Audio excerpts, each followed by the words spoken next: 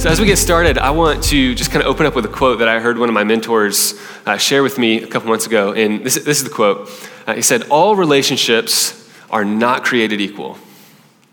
All relationships are not created equal. And when he first said that, I was like, oh, okay, like I guess I get it. Are you saying like, oh, people aren't equal? If that's what you're saying, not on board with that. But okay, what do you mean by this? All relationships are not created equal. And he began to unpack and began talking about what this means. And so I found this to be true in my own life, and I think you would also agree if we were to evaluate some of the relationships that we have. But think about a significant other or a spouse. You give more care and attention and time and energy, and you prioritize your spouse over other relationships in your life in a way that you should, right? Because your spouse is a bigger and higher priority than just the acquaintances that you know. You can think about this in parenting. With parents with kids, their child is the best child in the world, right? There's special and unique attention and love and care that they give to their children in a way that they don't give towards other children because they're not as good, right? And so parents do this. If you're involved in business in any way, we do this with clients. It's like you've got that client that is just super lucrative and very responsive and just is a great client. And you want to prioritize that client over the ones that just drain you of everything and are overly critical, right? So we prioritize some things in that area. We even do this with our friends. And that's not always a bad thing, right? There are some people you just click with, like you just jive together, you enjoy hanging out, you share common interests, and it's fun and easy and great, and you can have deep friendships. And then there's just those people, those people where it's just like, for some reason, we just butt heads every time we're apart, every time we're together. This is not a friendship I'm going to prioritize, right? So we do this in our lives. And I think this is also true of Jesus. If we look in the scriptures, we study the Gospels, I think we see Jesus prioritizing relationships in his life. And that's kind of hard to believe sometimes. We think, okay, Jesus loves everyone equally, like equal relationship with everyone. That seems like something we think Jesus should embody. And Jesus does love everyone equally. That's a true thing, but he definitely prioritized certain relationships in his life. So we see this upward priority, this priority in relationship with God the Father. He's like constantly getting away. He just disappears. And the disciples are like, where did Jesus go? Okay, he's off praying again. He's snuck off on a boat, spend time communing with God through the Holy Spirit and praying, communing with God the Father. There's the upward priority. See this inward priority in the life of Jesus, the people that he did life with day in and day out, his disciple, his family, the people that were his followers. He devoted extra time and attention and energy to those people above others. And even within the disciples, you see in the Garden of Gethsemane where Jesus invites just three, kind of his three closest inner circle to come be with him in his time of need. So we see this inward priority in the life of Jesus. But we also see this outward priority where Jesus has this deep love and interaction and care for the people that he interacted with that were experiencing the suffering in the world, experiencing oppression and pain and hurt and disease, people that did not yet know about God, about the kingdom of God. So you see this threefold relationship where he prioritized this upward, inward, and outward relationships in his life. And when we started Ethos 8 or 9 years ago, we started to ask this question, what would a community of people look like if they prioritized their relationships in the same way that Jesus did? What would that look like? In the spheres that they walk in, their work relationships, kind of how they go throughout life. What would it look like if they prioritized it this way? What would happen if a community really said, knowing and loving God is the most important thing in our lives? Is the most important thing in our lives. And out of knowing and loving God, we're gonna live among other people in our community that we do life with day in and day out in a way that the world would not understand. We're gonna love and be committed to and support one another in a way that looks crazy sometimes. And out of that love for one another, we're gonna embrace this posture of love and sacrificial service towards those experiencing brokenness and oppression and suffering in the world, and with those that perhaps don't yet know the love of Jesus. What would happen if our church embraced this upward and inward and outward relationship that Jesus had? And so every week as a church, you'll see it on this blue banner outside. It's in our language everywhere. We end our gatherings with this phrase: we exist to love God, to love people, and awaken the movement that Jesus began. That's our mission as a church. And so for the next 3 weeks, what we're going to do is unpack this mission that we as a church are putting all of our eggs in. Like we're putting all of our eggs in that basket, that we want to exist to love God, to love people, and awaken the movement that Jesus began by prioritizing this love for God, this love for the people that we do life with day in and day out, and this love for the people in the world that we experience, that we get to know that are experiencing brokenness and perhaps don't yet know Jesus. So that's what we're going over the next 3 weeks. What would happen in the city of Nashville if we did this? And so today we're going to talk about how this works itself out in your relationship and in our relationship of love with God. And if you're here today and you don't know if you love God, you're not sure if you believe in this whole thing, you're just kind of skeptic, kind of showing up, that's totally okay. This is a safe place to ask those questions, and this isn't a place that you have to be certain about everything. What I do hope and I pray is that you would come to know more fully today the deep love that God has first showed you in a way that would cause you to open up your heart in love for him. So we're going to be in Matthew chapter 22 today. If you want to go ahead and turn there, you can. If you're using one of the blue Bibles that we've provided, that's on page 483. Feel free to stand up and grab one if you would like to have one. And if you don't have a Bible, feel free to take that one. That's our gift to you today. But Matthew chapter 22, we're going to start in verse 34 and read down to verse 40. It's a popular, well-known passage in the Bible. Matthew chapter 22, verse 34. You can follow along. It says, "But when the Pharisees heard that he had silenced the Sadducees, they gathered together. And one of them, a lawyer, asked him a question to test him. 'Teacher, which is the greatest commandment in the law?' And he said to them, 'You shall love the Lord your God with all your heart, all your soul, and with all your mind.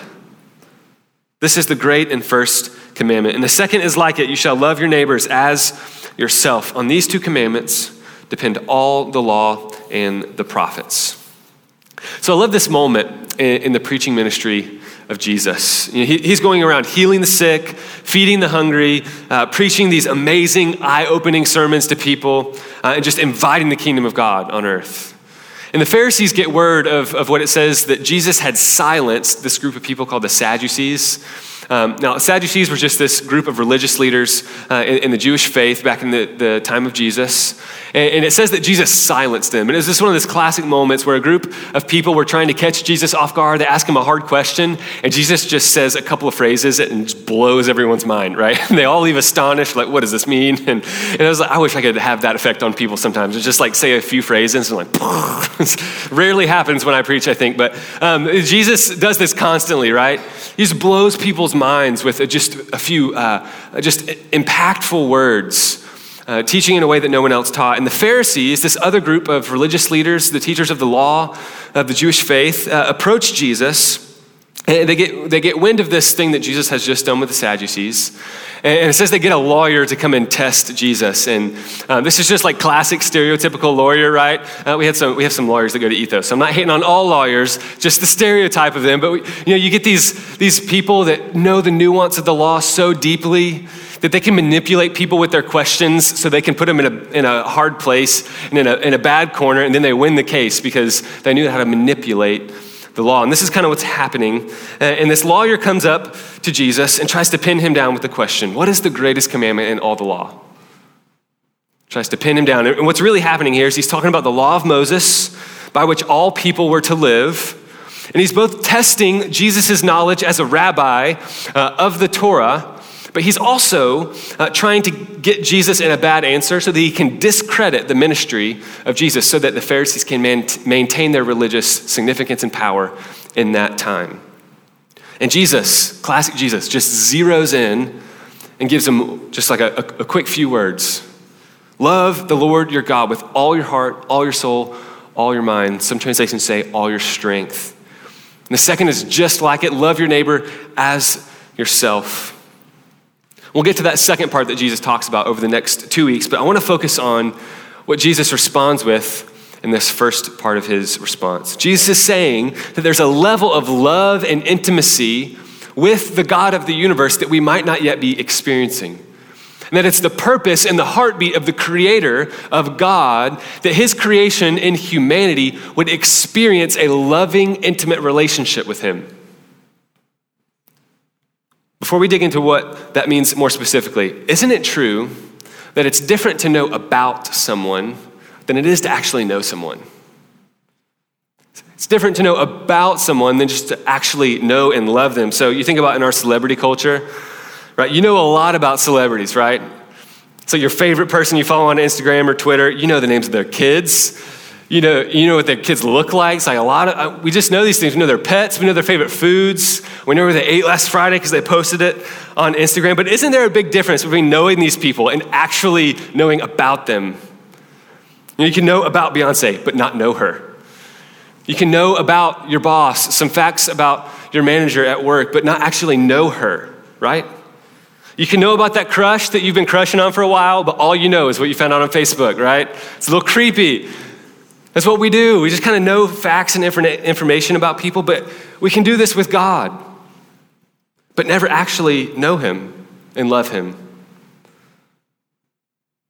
There's a depth of joy, I think, that comes when we actually get to know someone over just knowing about them. So I saw this play out with my kind of how me and my wife, Virginia, progressed through our relationship. I remember when I met her at kind of an Ethos training event. We were at this place where the training was happening, and she was kind of helped set it up, and I was like, hello, I need to get to know you because you are very pretty. And that was the first piece of information that I knew about her, so there's a fact right there. And I started asking other people. I was like, tell me about this girl. Like, you want to give me some information? What's she like? What's she do? What does she study? And I started kind of talking to people. And I actually knew a pretty good amount of information about her before I actually ever knew her. But the joy of that relationship never came until I actually got to go on a date with her and to get to know her and to get to love her. And the joy only deepens when we get to know the actual person and not just the facts or the stories about that person. For much of my life, unintentionally, I have subscribed to a version of Christianity and following Jesus that said my goal was to know things about God, to figure things out about God, rather than actually knowing the person of God. Just like the Sadducees and the Pharisees in the story we read, they're trying to figure everything out, get the right answers, but not interested in a relationship. Now, I'm not saying that knowing things about God is unimportant. I'm getting my master's in theology. I think this is super important, but it's the context that we learn things about people that is important, right? So just like in our relationships, you're supposed to learn things about people in relationship as you get to know them. When you just learn all the information and the facts and the stories and you don't know a person, it's called stalking, right? That's creepy. But when we get to know people in relationship, we can go out to coffee, we can hang out and get to know these stories about people. The relationship is so much more full and joyful.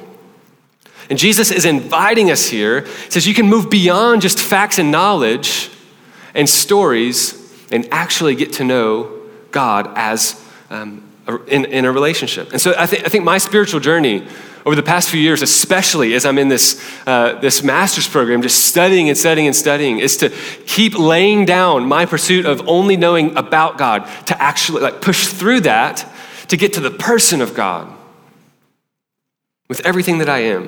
And that's what I want our church to be passionate about. That's why it's the first part of our mission statement as a church, that we would just not show up here Sunday after Sunday and listen to someone talk about God, that we would open up the Bible about God or sing words about God, but that we would actually know and experience and encounter the presence of a living, relational God.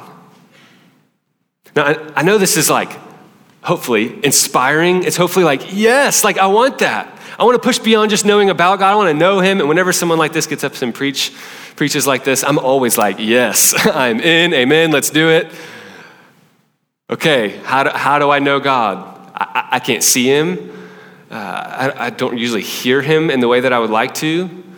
What does this even look like? Sometimes I feel like getting to know God feels like getting to know gravity. It's I can't really see it. I feel like I experience the effects on me sometimes, but it's just kind of this force that I don't really know how to interact with relationally. Maybe that's been true for you. So I just want to make it really clear. If you've ever struggled to relate to and to get to know this all-creator God in an intimate, loving relationship, that's okay. And it's normal. You're not weird. You're not like crazy because you have a hard time with this. Following Jesus in this way is difficult. And this journey of following Jesus is not one of facts and certainty and having all the answers. It's one of trust and of faith. And my hope that as we stay on the journey, as we keep showing up, as we keep pressing into going beyond the facts and beyond the stories to get to know, actually get to know God, is that we can push past that uncertainty and past the doubt and past the discouragement that we might feel, and that God would show himself to be loving and faithful and near. I want to read one passage of scripture over you where Jesus really models this for us and kind of invites us into what his heart is for all of us. It's from John 17, it's verse 26. I'll just read it for you, you don't have to turn there. But this is Jesus, he's in the Garden of Gethsemane before he goes to be crucified. And this is what he's praying with God the Father. He says, "Oh Father, even though the world doesn't know you, I know you. And I made known to them your name, and I'll continue to make it known, that the love with which you have loved me may be in them, and that I may be in them."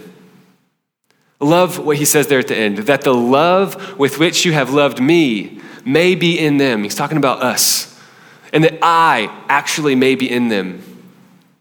So the mission of Jesus on earth was not just this mission of redemption, even though that is integral in part and centric of the mission of Jesus. If that's where we stop, we just punch our whole card of being forgiven by Jesus, but we never get to know God. What Jesus is inviting us to here is saying, I came, my mission is that so that your love may be in them and that I may be in them, the person of God might be in them in this deeply relational way. We don't want to be people that just punch our card of belief in God every Sunday when we show up to church and forfeit the very purpose that Jesus had in mind. We want to know God. So I want to talk for the last few minutes that we have about what it means to love God in this way. What it means to love God with what Jesus invites us to here. And I want you to keep in mind, this isn't a formula.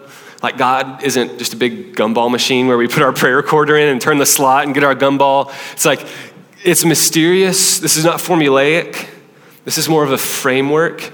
And this is not going to be a transactional relationship where we pray something, God gives us something. We desire something, God gives us what we want. That's not how this works. It's not how it works in relationship. This is a deeply relational, messy and journey of mystery. So back to Matthew 22, Jesus says, if we want to get to the heartbeat of his ministry, of God's heart for humanity, it's to love God with all of our heart, soul, mind, and strength. And the big idea here is that we are to love God with every aspect of our lives, that every fiber of our being should act out of love and relationship for God. So I don't think Jesus is talking about manufacturing emotional feelings for love of God. It's not just feelings of affection that Jesus is primarily advocating for here. This way of love is an active love, a response that Jesus models through his obedience and his commitment to being in connection with God. And Jesus highlights a few different pieces of the human experience here, heart, soul, mind, and strength. And I don't think the goal is necessarily to divide up the human experience and say, okay, here's 3 ways you love God with your heart. Here's 3 ways you love God with your soul. And just sort of compartmentalize the human experience. That's not how the Hebrew culture or really the Jewish culture would have experienced or heard the language of Jesus here. What Jesus is doing is sort of listing out these different experiences to give a holistic view about our entire lives. With your thoughts, your actions, your beliefs, your words, your body, your physical body, your passion, your hunger, your perceptions, how you function at work, how you react to challenges. Our whole being is to be on display of our love for God and the relationship that we have with him. And what this results in for us is a life that is so consumed for love for God that it is wholehearted, life-encompassing, community-impacting, and dedicated solely to living in love for God and with God. All relationships are not created equal. And the truth is, if our relationship with God is not the foundation of our lives, every other part of our life will suffer. Every part of our life will suffer. If your relationship with God is primarily based on facts and stories, it's going to be a tough journey. We want to push past that and have a relationship with God, with Jesus, through the Holy Spirit. That's what we're after here. So I want to end this morning by giving you just a few tangible handles about what this might look like in your life. Because it can be so difficult to feel like, okay, you said a lot. How do I do this? How do I begin to put some of this into practice? How do I grow in my love with this person of God? So it's one thing to take this in mentally, but I really want to push us to some tangible steps. If you're not a follower of Jesus in the room, and this is all weird, I don't really know if I want to do this, I just want to invite you. What could be the worst that could happen if you apply just a couple steps? Just try it, see what happens. So I'm going to give you 4 or 5 things that I've used in my life to open up myself to deeper love for God. So feel free to write these down if you want. You can take out your phone. I'm just going to go through these pretty quick. First one, make the space. Make the space.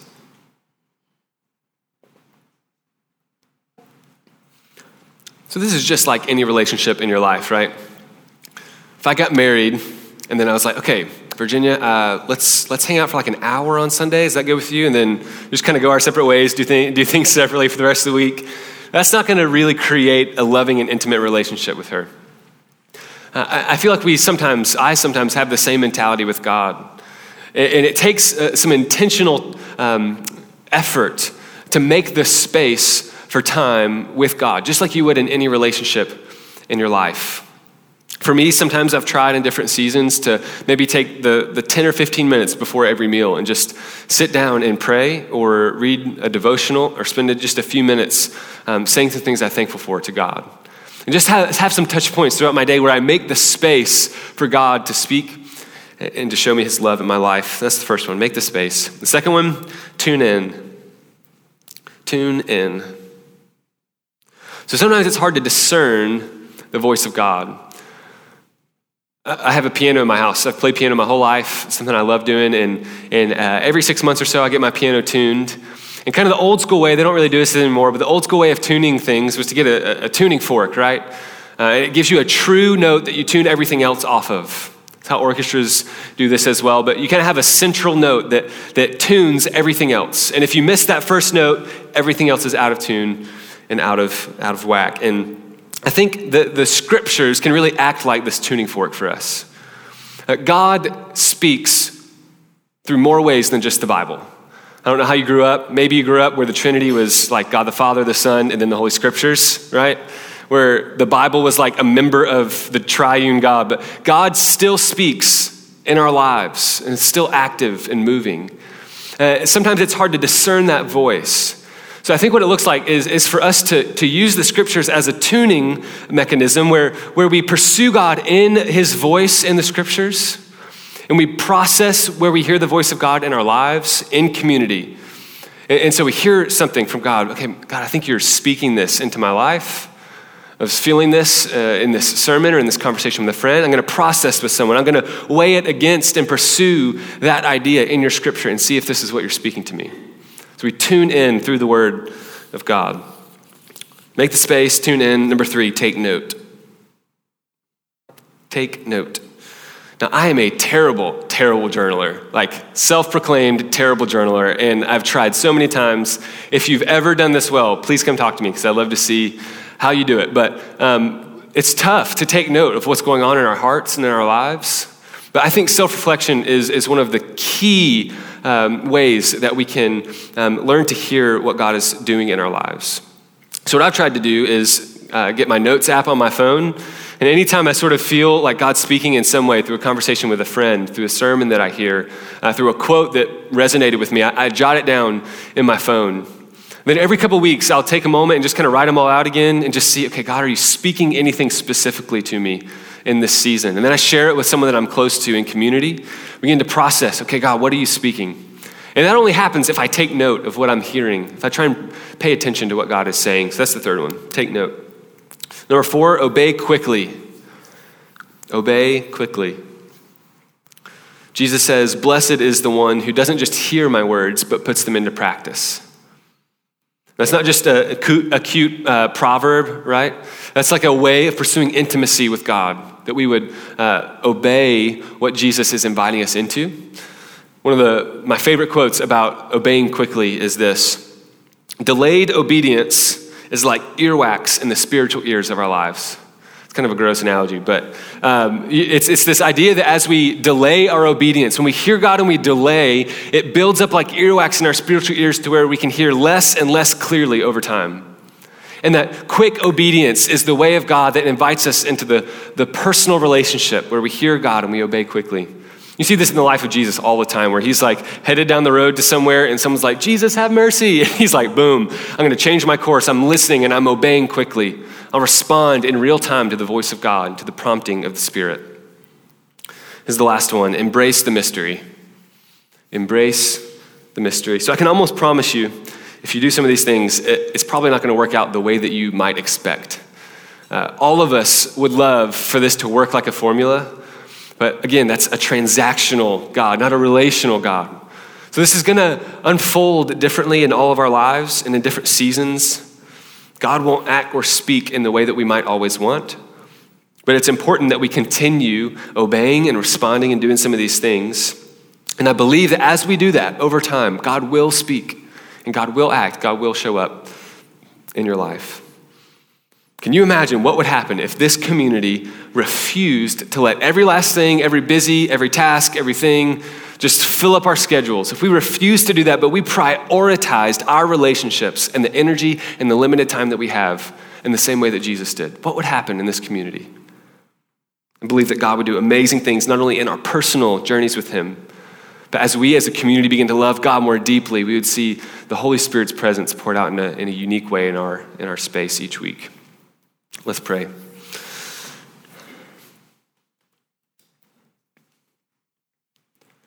God, I just know the temptation, even up here while I'm preaching, that this would just be an informational transaction between me and some of the people listening. And so I pray just for all of us right now, Holy Spirit, that you would do not let us show up here and just pursue information.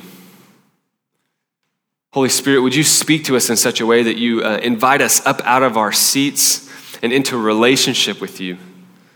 Jesus, we want to walk with you, and we believe that you are with us in the Holy Spirit, in us and in this community. So speak to us as we worship and as we continue for the rest of our time here this morning. We ask this in your name, Jesus. Amen.